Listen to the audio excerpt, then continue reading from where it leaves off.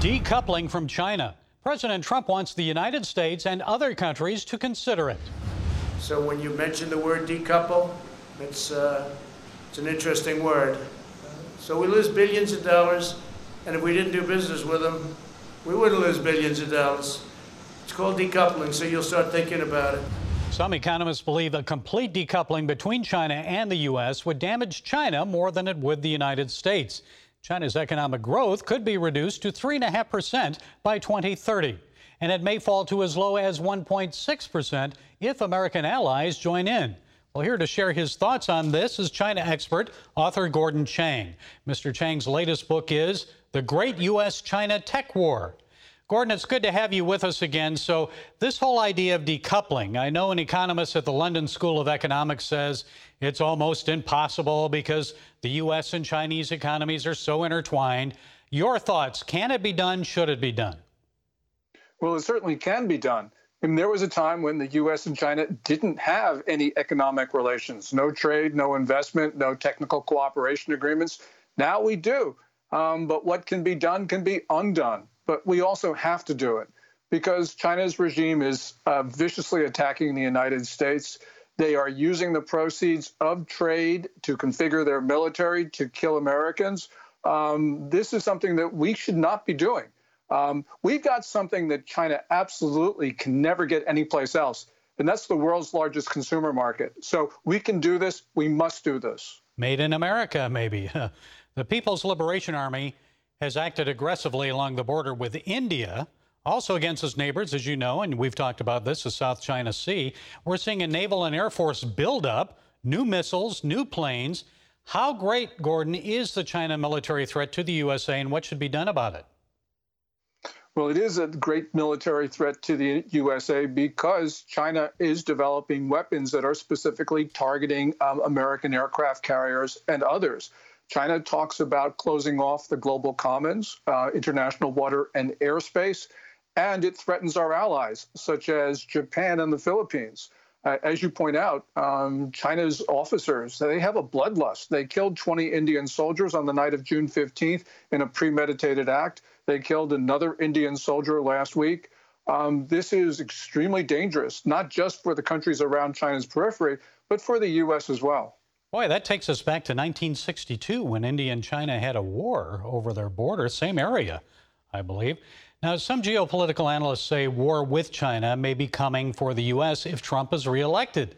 Now, Trump says Biden, if he's elected, China will own the USA. So politics aside, Gordon, what are the facts in this?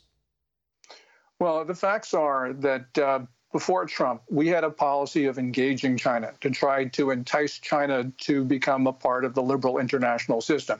It didn't work. What we did do, though, is we emboldened the worst elements in the Chinese political system by showing aggression worked. Because whenever the Chinese engaged in aggressive acts, there were no costs imposed on them, and they were allowed to keep the prize of aggression. So that really created a very dangerous dynamic in Beijing.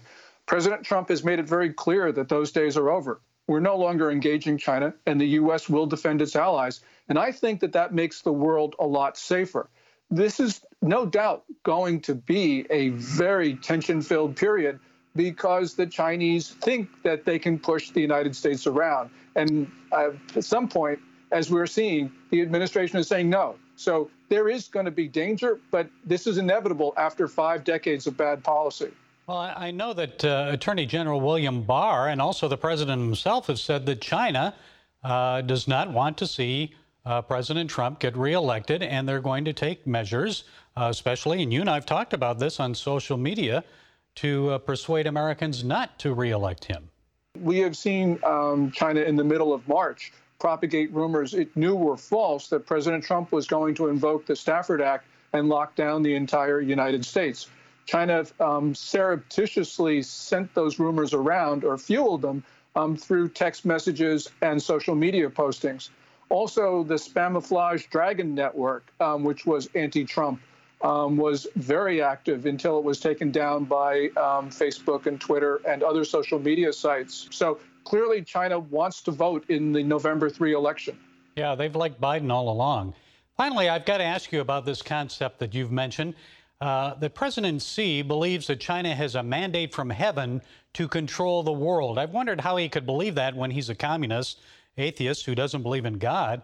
It just seems like a justification, Gordon, for communist world domination. Please explain the mandate from heaven. The mandate of heaven is from China's imperial past, where Chinese emperors believed that they not only had the right, but they were compelled by heaven to rule the world. And there's this notion of tianxia, or all under heaven. Xi Jinping, in his public pronouncements for more than a decade, has been promoting these mandate of heaven themes. Recently, he's become explicit about it. And Chinese officials under Xi Jinping have been very clear about where they're directing their thoughts. China employs dozens of scholars to study the application of tianxia to the world. I know this is ludicrous, but the point is not whether it's silly or not. This is what Chinese leaders actually believe, and we ignore what they are saying at our peril. Thank you so much, Gordon Chang, for being with us and sharing your insights. Thank you, Gary.